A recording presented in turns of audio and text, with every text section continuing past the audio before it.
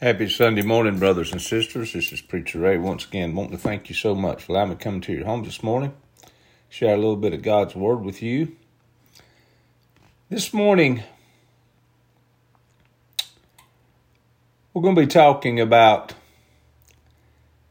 the devil. The spirit of murder is of the devil because he was a murderer from the beginning in John chapter 8, verse 44.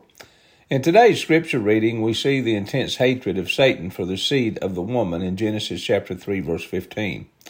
Because God promised the devil that Eve's offspring would crush his head, Satan sought to murder the Messiah.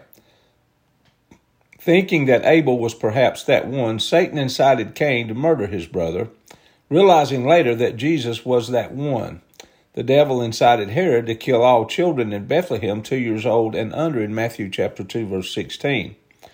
Satan's hatred not only for the Christ, but also for those who are Christians, has driven him to murder millions of believers in nations worldwide.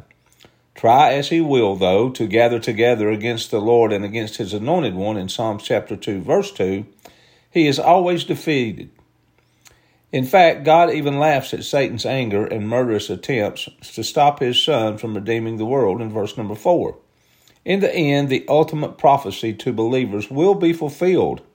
In verse number 8, it tells us, I will make the nations your inheritance, the ends of your earth your possession. We are on the winning side. Your daily reading scriptures for today are Genesis chapter 3, verse 1 through chapter 4, verse 26, Psalms chapter 2, verses 1 through 12, Proverbs chapter 1, verses 7 through 9, Matthew chapter 2, verse 13, and chapter 3, verse 6. God bless you. Thank you for joining in with me this morning. I love you, and Jesus loves you.